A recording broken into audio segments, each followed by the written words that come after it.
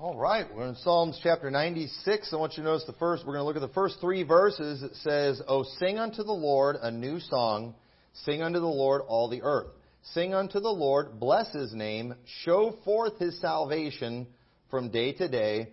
Declare His glory among the heathen, His wonders among all people." And right there, the title of my message today is Declare His Glory. Something that we just can't do too much of is declaring the glory of God, praising God. Now, obviously, a lot of us, we've all met those people before that just talk a little too spiritual and are just like, "Oh, praise the Lord for everything," and just they kind of overdo it. Have you ever talked to that person? It's like, "Oh, it's a nice day today." "Well, praise the Lord," and just they overdo it a little bit. And I don't think we ought to be weird when it comes to praising the Lord.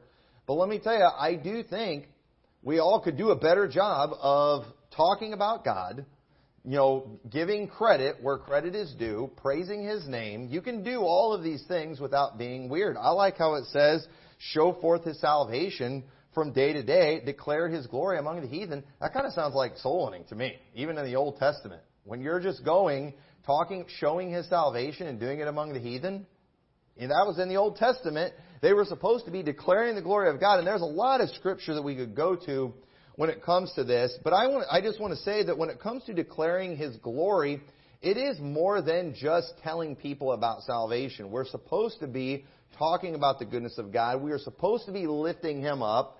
Exalting His name, making Him look good. That is what we are supposed to do. That is one of our jobs as believers. And I want to focus this morning on a story in the Bible where we see David do this very thing. Go over to 1 Samuel chapter 17. We're going to look at the story of David and Goliath today. And I want to teach a very important lesson about prayer and something that we leave out in our prayer. And I referenced some of these things on Wednesday when I was preaching and just got motivated to preach about this. I thought I'd preached this at this church before. I went back and was looking at my notes. I couldn't find any notes from when I preached it here, but this was a sermon I preached in 2008. That's how long ago it was I preached it. So when I was still at my last church. But I want to preach this again because this is very, very important, something we all need to be reminded of. But we're all familiar with the story of David and Goliath. But there's some principles I want us to look at when it comes to prayer. We're going to kind of hit some of the highlights of this story. And I want everybody today, I want you to think of yourself, you're David, all right? You're David, and you've got a prayer that needs to be answered, and Goliath represents that prayer that needs to be answered. There's no doubt Goliath was bigger, stronger, and more mighty than David. We all know that David was able to win that battle, not just because he was so skilled with that sling and stone, even though I do believe he was skilled with the sling and the stone, but ultimately it was because he had God on his side. God was with him in that. David gave all the glory and all the credit to God, and I think we need to do the exact same thing. He would not have beat Goliath without God's help, and there's a lot of things that we are going to need as Christians that we're not going to be able to do on our own, things that we cannot accomplish on our own, and those are Goliaths in our life, and we need God to do something. And so I want you to think about your brothers and sisters in Christ. They're kind of like the children of Israel in this story that are going to be watching the battle. We're going to look at the setting here in a little bit, but we've got the children of Israel. They're watching David go fight that battle. You have a need in your life, and when you give a prayer request, when you say, "Hey, I need the church to pray for me in this area, I'm praying for this," the children of Israel, we're all kind of watching to see what happens as you face your Goliath. I want you to think of the Philistines, who are also watching, as the world, as the lost, as they also see us face the Goliaths in our life. There's a lot of people that are watching. And let me tell you, when it comes to the Goliaths that we face in our life, God is, and the prayers that we need answered, God's not just wanting to answer your prayers so you can just get everything that you want. God is wanting to be glorified. That's one of the reasons He wants to answer prayers. And so we're in a situation where you have a need, you've got a Goliath. We've got Christians that are watching that need their faith increased, and we've got a world watching who needs to believe on Christ. And God ultimately wants to answer that prayer so He can be glorified. Okay? Now, I'm not positive He's going to be glorified if you get that new Corvette you're wanting or whatever it is that you're wanting to consume upon your lust. But I'm talking about real needs. I'm talking about real Goliaths and giants that we face in our life. So let's go ahead and look at some of the setting of this story, kind of keeping all these things in mind. Right? And it's okay for us to make life application in these stories. That's why they are there. The Bible tells us that. So in 1 Samuel chapter 17, verse 3, it says, "And the Philistines stood on a mountain, and on one side, and on the one side, and Israel stood in a mountain on the other side, and there was a valley between them." Now, this valley where David and Goliath would fight each other, this is a place that you can go visit today. They believe they know the spot where this happened. These two mountains, they would be a safe distance from each other. And they're wanting to fight those Philistines, but you don't want to just go approach that mountain because they got the high ground, and we all know what happens when you've got the high ground, right? So typically, you're at a safe place when you're both on your mountains. But what would Goliath do? He would come out in that valley and he would challenge Israel. He was defying them, trying to get them to send somebody. But there, if you go and you look at the place, I was watching some videos about the location. There's a lot of space between these mountains. So if you are standing on either of those two mountains and you're watching a battle going on in the middle, you're going to be able to see a little bit, but you're not going to be able to tell everything that's going on. So that might just kind of give you some perspective. So Goliath, he comes out, and every day for 40 days, he's blaspheming God. He's defying the God of Israel, trying to get somebody to fight him. And one day, David shows up. And it says in verse 23, "And as he talked with them, behold, there came up with the champion of the Philistines of Gath, Goliath by name, out of the armies of the Philistines, and spake according to the same words, and David heard them." So he said the same thing he'd been saying for 40 days. "And all the men of Israel, when they saw the man, fled from him and were sore afraid." So notice the reaction of Israel when they hear the words of Goliath. Now, folks, this is bad because God had a history of taking care of giants for Israel. Remember when they saw Jericho the first time, when they saw the giants, and they all wept and they cried? They had to wander in the wilderness for 40 years because they didn't trust God to take care of those giants. And you know what? 40 years later, they finally learned their lesson. The next generation got it right, and God went and won the battle in Jericho. But now here we are, several generations later. They've forgotten all about that, and now they've got one giant. And they all should have had the attitude, well, you know what? If God took care of the giants of Jericho, this guy's not going to be a problem. But Israel was not in a good state spiritually at this time. So when they hear Goliath get up defying the armies of Israel, they run. That's not good. What a shame that was. But David, he hears the words of Goliath. And David is thinking, why isn't anybody stopping him?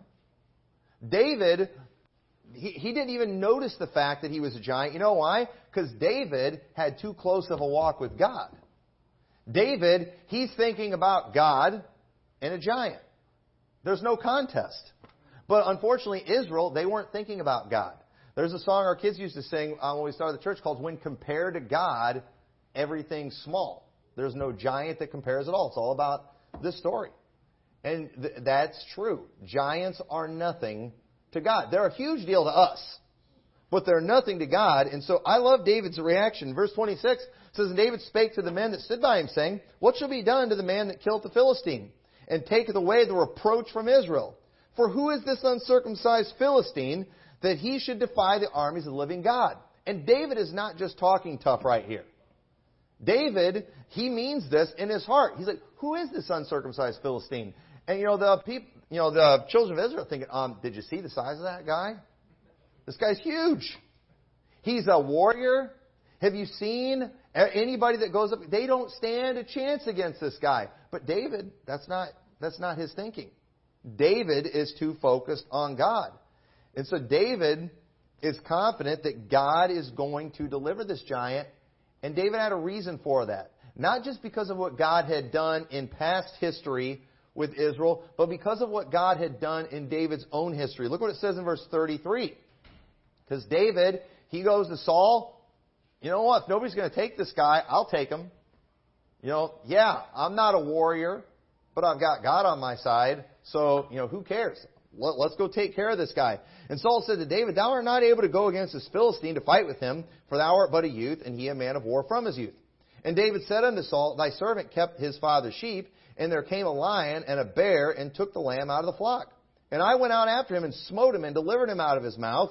And when he arose against me, I caught him by his beard and smote him and slew him. Thy servant slew both the lion and the bear, and this uncircumcised Philistine shall be as one of them, seeing he hath defied the armies of the living God. And David said, moreover, the Lord that delivered me out of the paw of the lion and out of the paw of the bear, he will deliver me out of the hand of this Philistine. And Saul said unto David, go, and the Lord be with thee. Now, folks, this passage right here and this point here makes me want to just go full camp meeting on this sermon right here. But listen, David had no doubt God could defeat this giant because he had done other things before. He had done other miracles before in his life. He helped him slay a lion and a bear. And he's like, you know what? If the Lord can help me do this, this giant's not going to be a problem. Now, you all say, well, you know what? God hasn't done any miracles in my life. And my question to that is, have you ever been saved? Have you ever been saved? You know, sometimes I think we just don't really believe half of what we say. It's like, wait a minute. So you believe that God took your sorry soul, you know, He took your sinfulness, and that He just cleansed you and purified you and it made you eternally secure just by the death, burial, and resurrection of Jesus Christ. You do believe Jesus really rose from the dead, don't you? Yeah, we all believe that, right? I hope we do. So you believe He literally rose from the dead. In fact, the Bible teaches that if there is no resurrection of the dead, then is Christ not risen? So if God raised Jesus from the dead, He's going to raise you from the dead one of these days. You believe that these saved people who are laying in graves, whose bodies have deteriorated and rot, you believe that God is going to raise them from the dead. And hopefully you believe that just as much as you believe Jesus Christ rose from the dead. We say we believe all of those things, and we claim to be a son of God right now. We claim that we're going to have a glorified body, we're going to be in heaven, all because we put our faith in what Jesus Christ did, and yet we don't think God can answer a prayer. We don't think God can help us, you know, with a financial need, with a physical need. We don't think God can answer a prayer and fix a situation in somebody's life, that He can't mend a relationship, that He can't fix a marriage, that He can't, you know, help somebody get victory over sin, that He can't help somebody get over a drug addiction. I mean, whatever it is, whatever giant it is you're facing in your life, you all claim to believe that you're saved, but yet, when it comes to all these other things that are much, much smaller, all of a sudden God can't do that. Isn't that kind of hypocritical? You know, we wonder why people don't want to listen to us when we talk about the gospel. Maybe it's because we don't, you know, that's literally the only thing we believe. And listen, if that's all you believe, you're going to go to heaven. But if that's literally all you believe about God, I sometimes wonder if you really believe that. If you don't believe these smaller things. We're all ready to believe the big thing, but not the small thing. You know, we're like Mary and Martha at Lazarus' grave. When Jesus shows up there, you know, it's too late. You know, Jesus said, thy brother's going to rise again. Well, yeah, I know he will at the resurrection of the last day. Well, I know God's going to do miracles in the future, but not right now. You know, if it's right now, I don't have that kind of faith. We can all believe something in the future. Folks, that's pathetic. This Christian life is not just about us having hope and having joy over things from the past or things that are to come in the future. We're supposed to have hope and joy right now. We're supposed to be victorious right now. And so David, here he is in a situation where he's got a giant that he's got to face.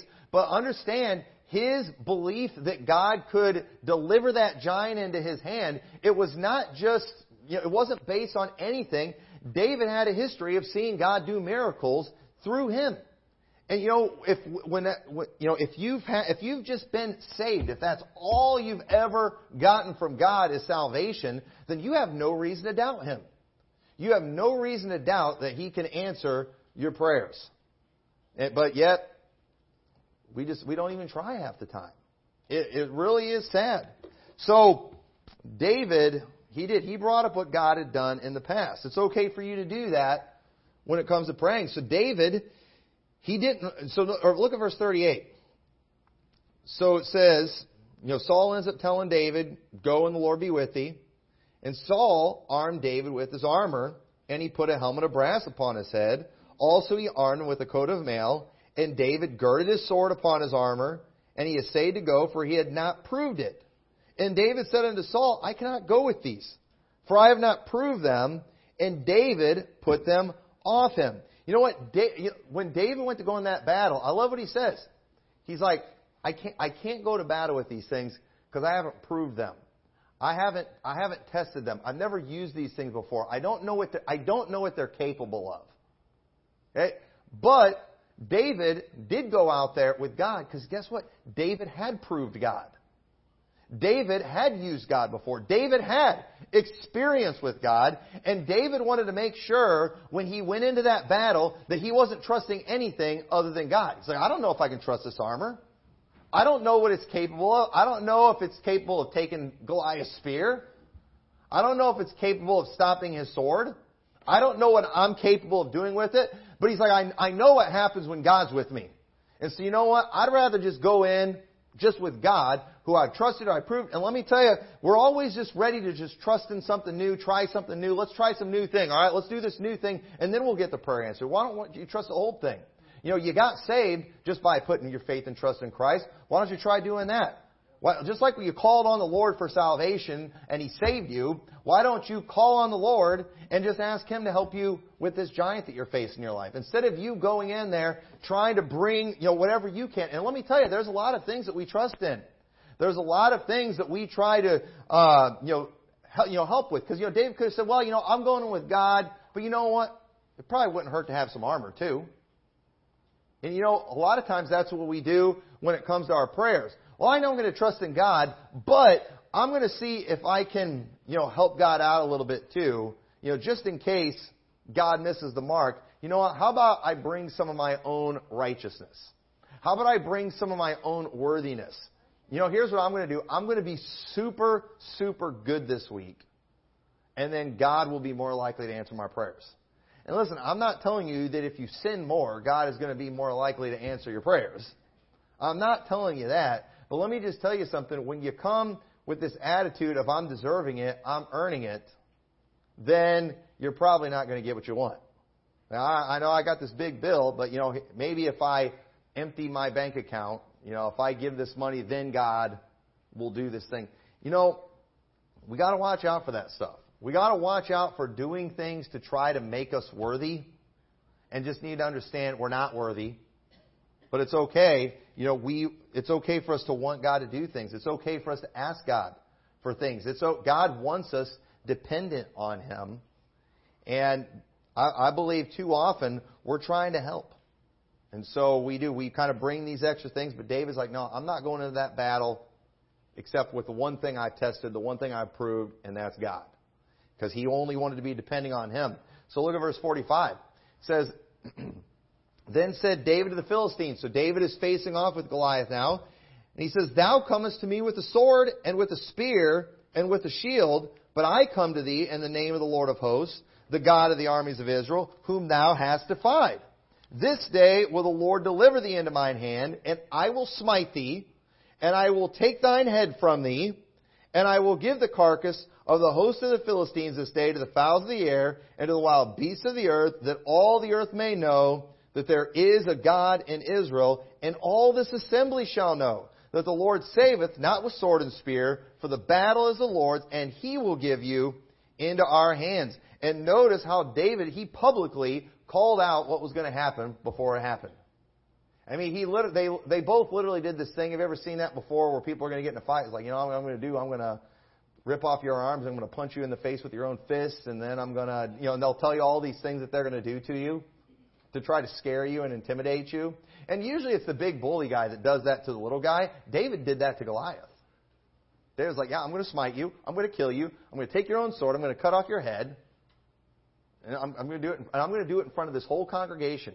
I'm doing it in front of the whole assembly. And you know why I'm going to do it? Not so everybody will think, wow, look at David. No, because I'm going to glorify God. So everyone's going to know that the God of Israel is the true God. Let me tell you, David, while he got accused of having this, tough guy attitude or wanting to make himself look good with his brothers. That wasn't it at all. David was offended that this giant was defying the God of Israel. He's blaspheming the name of his God. He's like, he can't get away with that. Nobody can talk about God that way. And David didn't think, I'm going to take care of him. He think God's going to take care of him. And David was expecting somebody else to be used. Nobody was going to do it. It's like, well, you know what? Yeah, God could have done it with King Saul. God could have done it with Eliab, David's brother. God could have done it with any of those people. So David's like, well, you know what? If they're not going to do it, if God can do it with me too. God can do it with anybody. So David did not have, this was not David glorifying himself, but he publicly called out what was going to happen before it happened, and sure enough, it happened. And we know what happens. We all know the story. David kills Goliath. But I want to point out something, and this is all kind of leading to really the main point of what I want to get to about prayer, and something that we forget, and something when it comes to declaring His glory. Notice what it says in verse 49, because I don't believe there's any mistakes in our King James Bible. I believe everything that's there in the Bible is there for a reason. I think they got it all right. But let me point out something to you that's interesting that somebody brought up years ago to me. And that was when I originally preached this message. But verse 49, it says, And David put his hand in his bag, and took thence a stone, and slang it, and smote the Philistine in his forehead, and the stone sunk into his forehead, and he fell upon his face to the earth. So David prevailed over the Philistine with a sling and with a stone, and smote the Philistine and slew him. But there was no sword in the hand of David. So what did David slay Goliath with? A sling and a stone, with no sword in his hand. Okay? That's what the Bible says right there. Now, I've heard people say before, David knocked him out with a rock. But he actually slew him with the sword. And one of the reasons that they'll say that too, but no, David prevailed over him. Right here in verse 50, David won. Goliath's dead. David slew Goliath. And he did it with a sling and a stone. That's real clear, isn't it? But in verse 51, it says, Therefore David ran and stood upon the Philistine, and took his sword, and drew it out of the sheath thereof, and slew him, and cut off his head therewith. And when the Philistines saw their champion was dead, they fled. And so what people say, well, it wasn't the stone that killed him, it was actually the sword. And in the King James Bible, it's a mistranslation because it said it slew him with the stone, but it was actually with the sword that he slew him. He actually just knocked him out and then cut off his head. No, I don't believe that. I believe he slew him with a sling and a stone. But here, it mentions that he slew him with a sword. Now, why does it say he slew him twice? Okay, do we have a mistake here? What's going on? Because David did. He killed Goliath with the stone. The victory's won. The battle's over. David knew it. But let me tell you, at this point, David is really the only one that knew. They're fighting in a valley that's in between two mountains. So if you're the Philistines on one side, if you're the children of Israel on the other side, you see Goliath fall down. But at the same time, in their minds, the battle's not over yet. In their minds, they might be thinking, oh man, he got knocked down. Or maybe they even thought, maybe Goliath's messing with them. Because nobody expected David to win. Who knows what all was going through their head. They might be thinking he got knocked down, but he's probably going to get back up. So the thing is, as far as Israel's concerned, as far as the Philistines are concerned, when Goliath is laying there, the battle's not over for sure yet. But you know what? David was not there to just kill Goliath for himself. This wasn't about just David going into the battle and surviving. This was about declaring the glory of God before all the congregation. This was about helping Israel know that God is the God of Israel. This was about helping the enemies of God know, the Philistines know, that there was a God in Israel, and they need to get the message that the Lord won the battle, that God is in control. And so at the moment when Goliath is dead and the battle is technically over, Israel and the Philistines, they don't know that yet. But let me tell you something. You know when they knew for sure that it was over and Goliath wasn't getting back up? After David cut his head off and lifts his head up.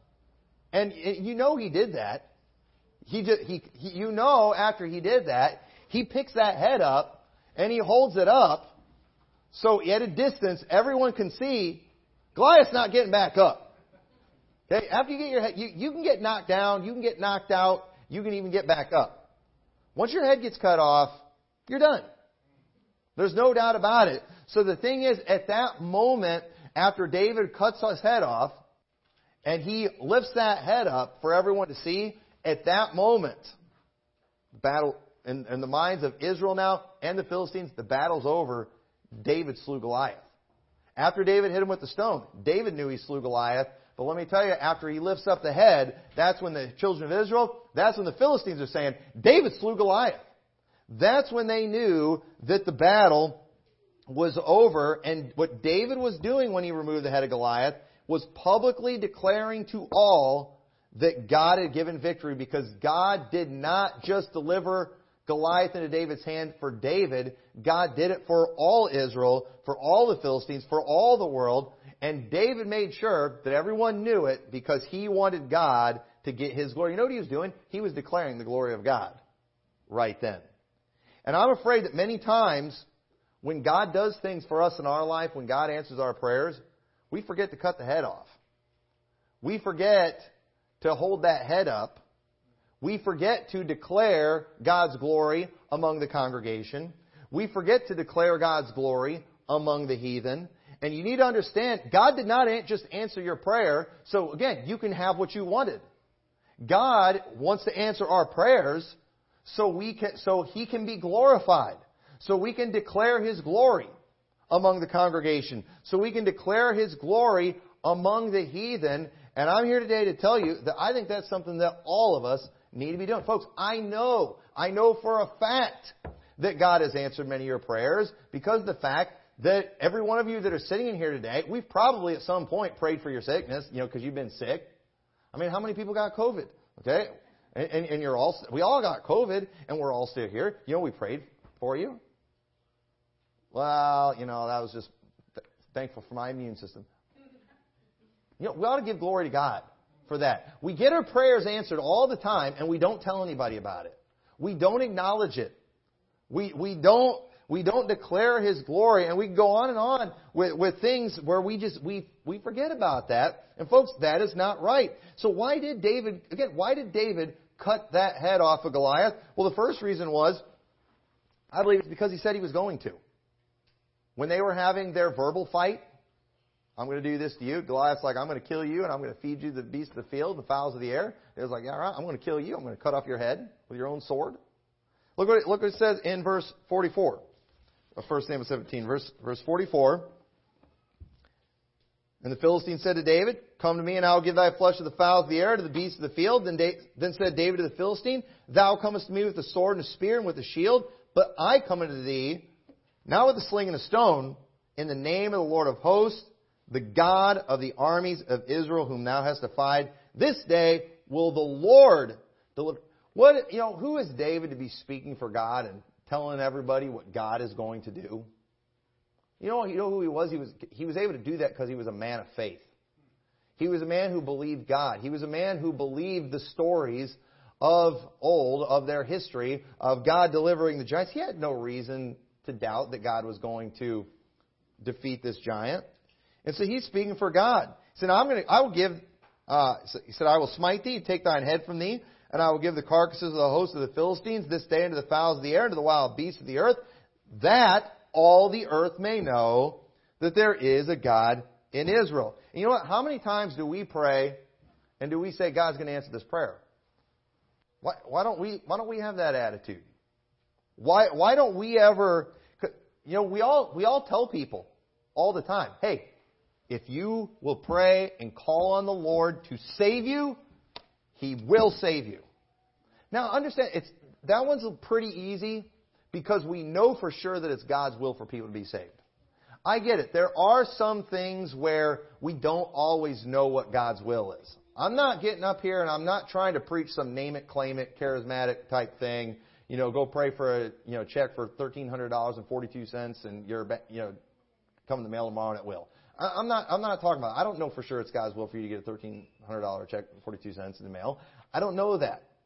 But there's things that we know are God's will. There's things that we know He wants to do, but yet we're afraid to declare that ahead of time. Well, I don't know why I need to say anything. Here's why you need to say something, because there's people around you that don't have a whole lot of faith.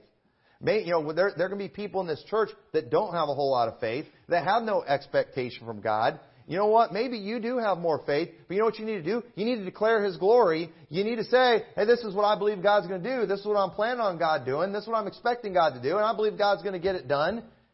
You need to say something about it in church. That way, maybe that newer believer, that person who doesn't have a whole lot of faith, will hear that and say, you know what? I could probably do that same thing too. There's nothing special about them. This isn't about us. This isn't about this person who's just a really good Christian, this one who's not as good of a Christian. This is about God. And so we need to, when we pray, we need to have that expectation, and we need to be public about it. So is God answering our prayers? Are we just forgetting to tell everyone? And I think that happens a lot. A lot of times we're public about giving our prayer requests, but we're not public when it comes to the answers. I don't believe that's right. I think we need to make sure we do both. Or, and here's the thing too. Let's just be real honest with ourselves right now. I wonder sometimes if we don't say anything publicly, because we're trying to save God the embarrassment if He doesn't come through. Well, I don't want to say what God's going to do in this situation. I don't want to get up and I believe God's going to answer this prayer request, because I don't want Him to look bad if He doesn't get it done. Is that what you think of God? Listen, I've been embarrassed by people many times in my life. Okay, people let you down, people disappoint you. Yeah, you can count on this person. You're going to do it right. They're going to get the job done, whatever. And then they completely mess up. And and then next time you're not as confident to maybe recommend that person. But let me tell you, God doesn't mess up. God doesn't fall short. God might not always do what we think He'll do in situations, but let me tell you, God's going to get it done. I was just telling our visitors about how we got this building. God did, the way everything went with us getting this building was not according to our plan at all. And not according to our timing. It took way longer, but the way it all went down, the way it all worked out was so much better. It's like we had a plan, but God had a better plan, didn't He? And it was way better. God, not only did He come through, but He came through way above what we asked or expected. And that's typically how God does things. God typically outdoes what we think He's going to do. And you know why God does that? Because He wants to be glorified. God needs to be glorified. You know why? Because our world needs to know that there is a God. Our world needs to know that He is there, that He can save them. Christians need to be reminded that God can do things in their life, because God doesn't want our lives to be pathetic. God doesn't want our marriages falling apart. God doesn't want us failing and being miserable. God wants to answer our prayers. But unfortunately, we forget that He can do things. We forget about His power. And part of our job as an assembly of believers is we're supposed to be exhorting one another, provoking one another to love and good works. We're supposed to be provoking people to prayer, and maybe if we would pray every once in a while publicly and then declare it when God gets the job done, maybe more people would be praying. Maybe more people would be talking about the Lord, but I'm afraid we just don't have any faith, and we do. It's like we think God's, we're going to make God look bad. Because God, I don't know if He can handle this situation. I think that's a pretty sorry attitude. There's definitely no excuse for that. Again, He saved you. And He gave you salvation for free. I think these other things are going to be a lot easier to do. He had to go to the cross to be able to give you salvation. But when it comes to the things of this earth, He owns the cattle on 1,000 hills. It's all His. These other things, He can freely give, no loss to Him at all. It'll still be yours. He had to suffer loss for you to be able to get salvation. So why would He give these more inferior gifts? So David, he cut off Goliath's head because he said he was going to. He was wanting to show, listen, I knew what God was going to do. This is what I declared. This happened. I believe He did it also to frighten the enemies of Israel. And notice in verse 51, says, Therefore David ran and stood upon the Philistine, took the sword, drew it out of the sheath thereof, slew him, cut off his head therewith. And when the Philistines saw their champion was dead, they fled. And you know what? David didn't even have to say anything. Just held up the head, and they took off running. Now remember when Goliath went and said words to them? When Goliath just went out there and said words, the armies of Israel fled. David didn't even have to say any words. He said plenty just by holding up the head. You know why he was doing? Because he was showing the work of God. God delivered the giant. God did that work. And when the Philistines saw that, they took off running. So David did that to frighten the enemies of Israel. Goliath was dead, but the Philistines weren't sure yet.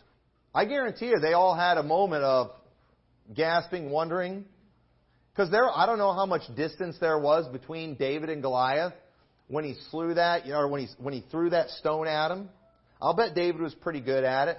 But when Goliath fell over like that, again, I'm speculating here, but I just picture the Philistines, oh, he's messing with them. I imagine some were like, wait a minute, what happened? But no, they were kind of in a state of denial. But once the head was cut off, there was no doubt. And when God brings victory in our life, we need to show it to the world. When you get saved, you need to show it to the world. That's the most important miracle. That's the most important answer to prayer that you could ever show the world, is the salvation that God gives. It says in 1 Chronicles 16:24, declare His glory among the heathen, His marvelous works among all nations. We're supposed to tell everybody about the glory of God. We are supposed to, as it said in Psalms, to show forth His salvation from day to day. We're supposed to let people know what God is able to do. And let me tell you, it's a shame. It is a shame when people get saved and they don't share it with other people. It's a shame.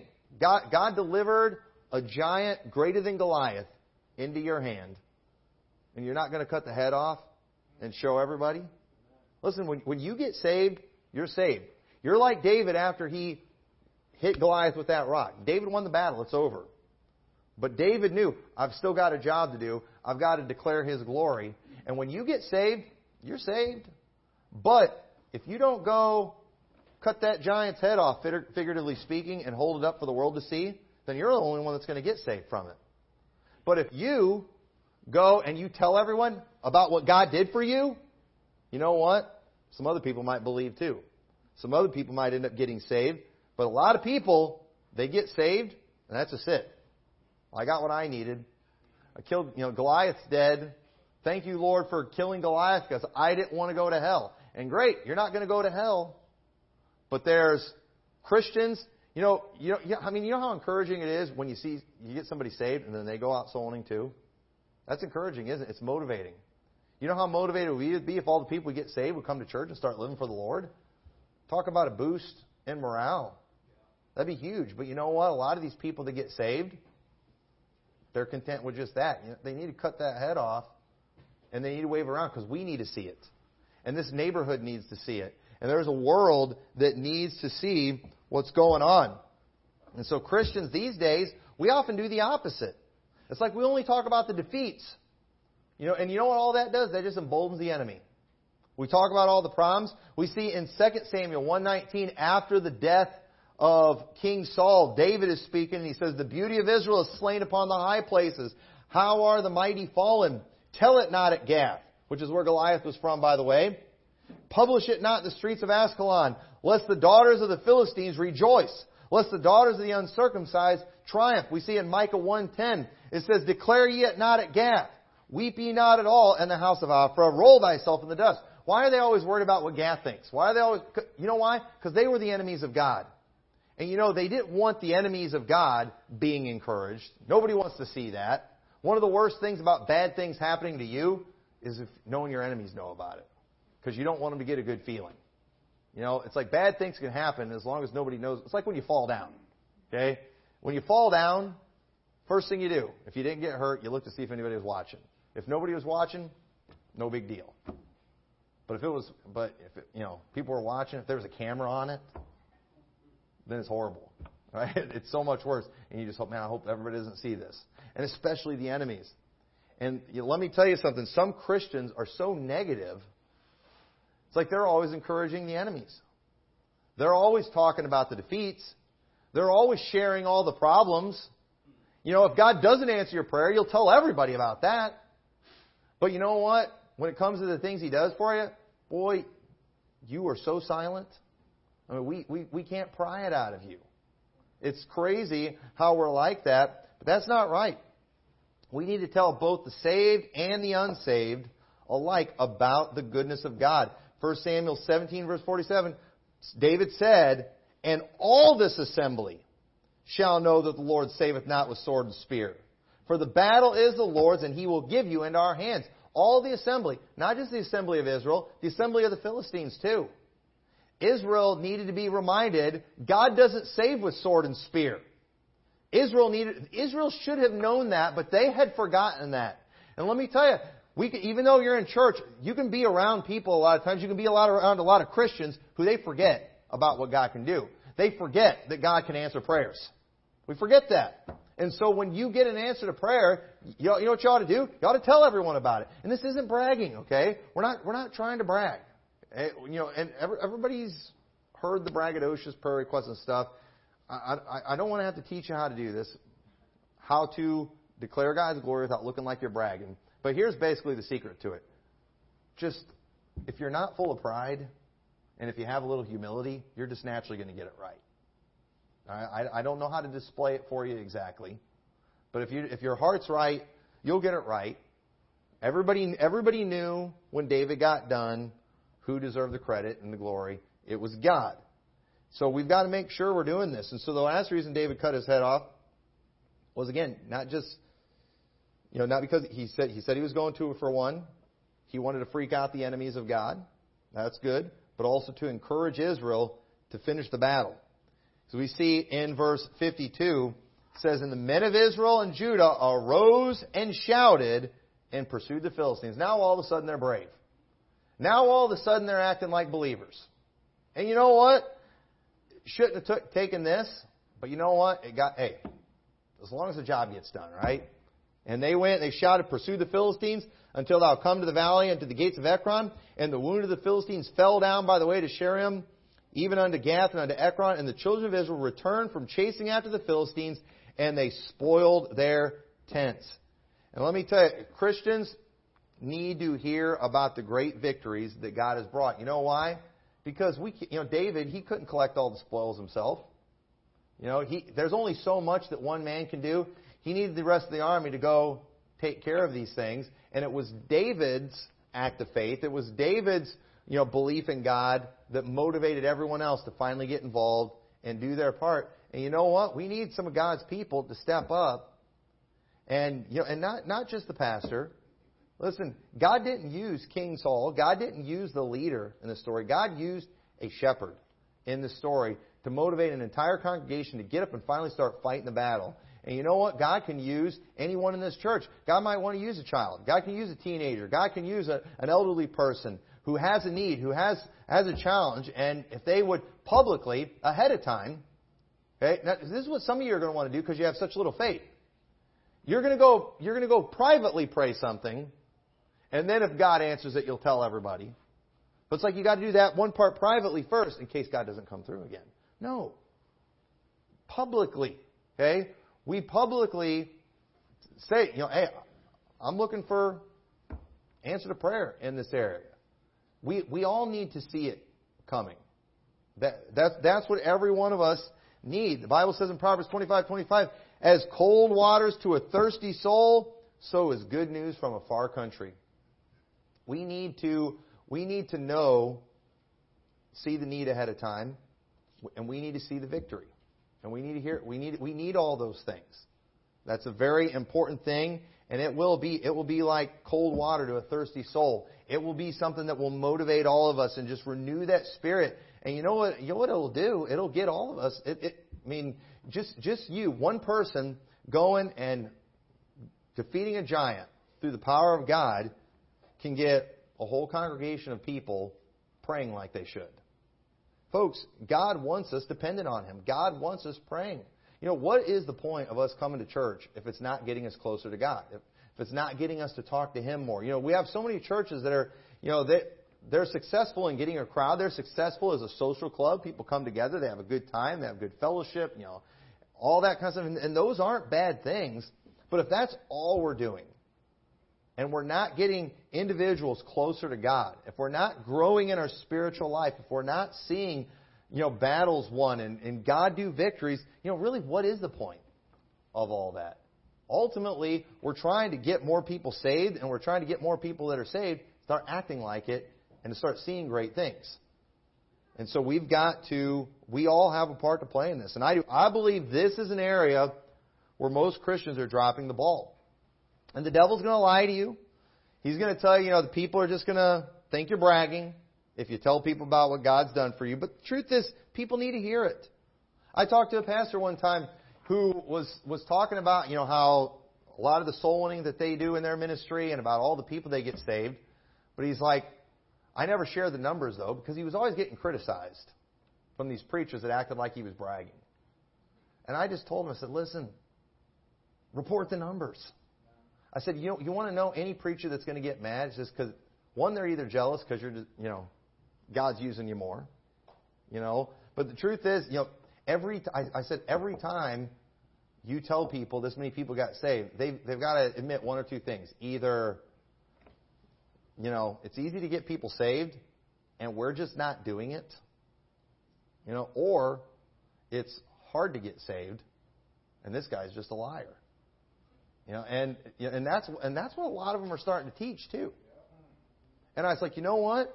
We need people like you letting everybody know what God's doing, because there's a lot of these preachers that's what they really believe, and they need to be exposed. Make them expose themselves for what they really are.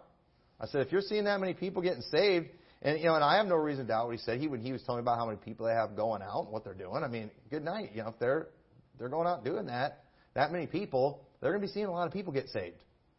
And it's not bragging, but people who are doing nothing, people who God aren't using, they want us to clam up about these things, and then they'll just tell you you're bragging.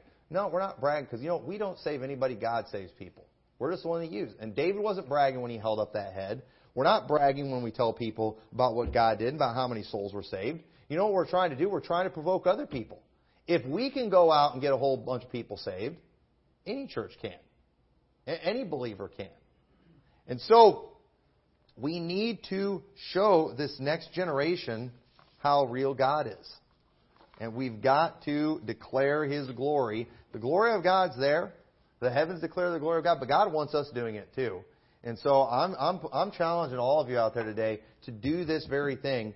Talk about the things that God has done. Talk about it, and talk about it before He even does it. That needs to be our attitude. We're going to talk about it before He even does it. I still like talking about it, and I meant it. I believed it.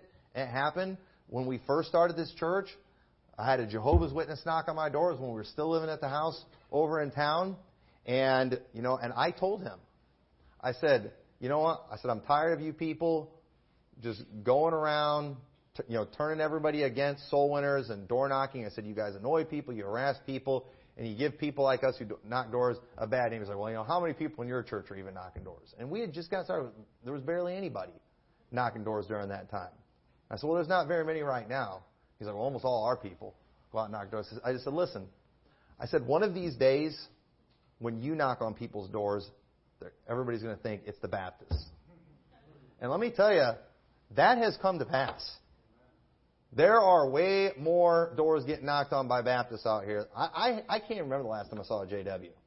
And you know what? They checked out of this area before COVID happened. They can't even keep using that as an excuse. They were doing nothing in this area before COVID. And and why did I say that too? I didn't say that just because it was just a tough guy act, and we're just arguing and trying to see whose church is better and all that kind of stuff. No, I believe God was going to do that out here. I really did believe that God was going to do that. And I would love to run into that guy again, but I'll probably never find him because they're all hiding under a rock still. But if I ever do run into that guy again, I'd love to tell him about how many people we have out knocking doors. And you know how many Jehovah's Witnesses doors we've knocked on in the last couple of years too?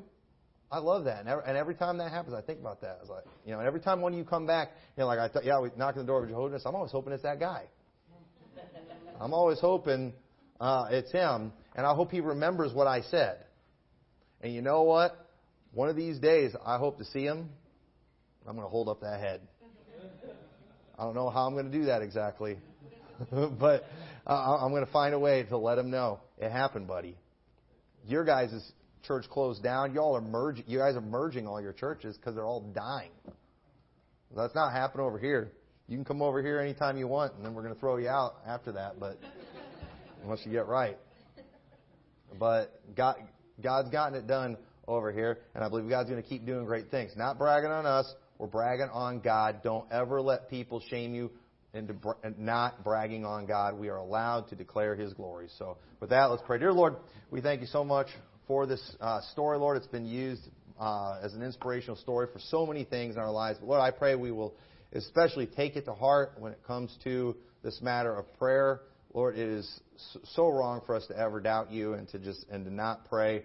Lord, I pray you'll help us to be public about these things, that we will constantly glorify you. We'll have expectation from you to do great things because we know you can. And I pray that we as a church and we as individuals will be a people that are declaring your glory to the brethren and to the heathen. In your name we pray. Amen.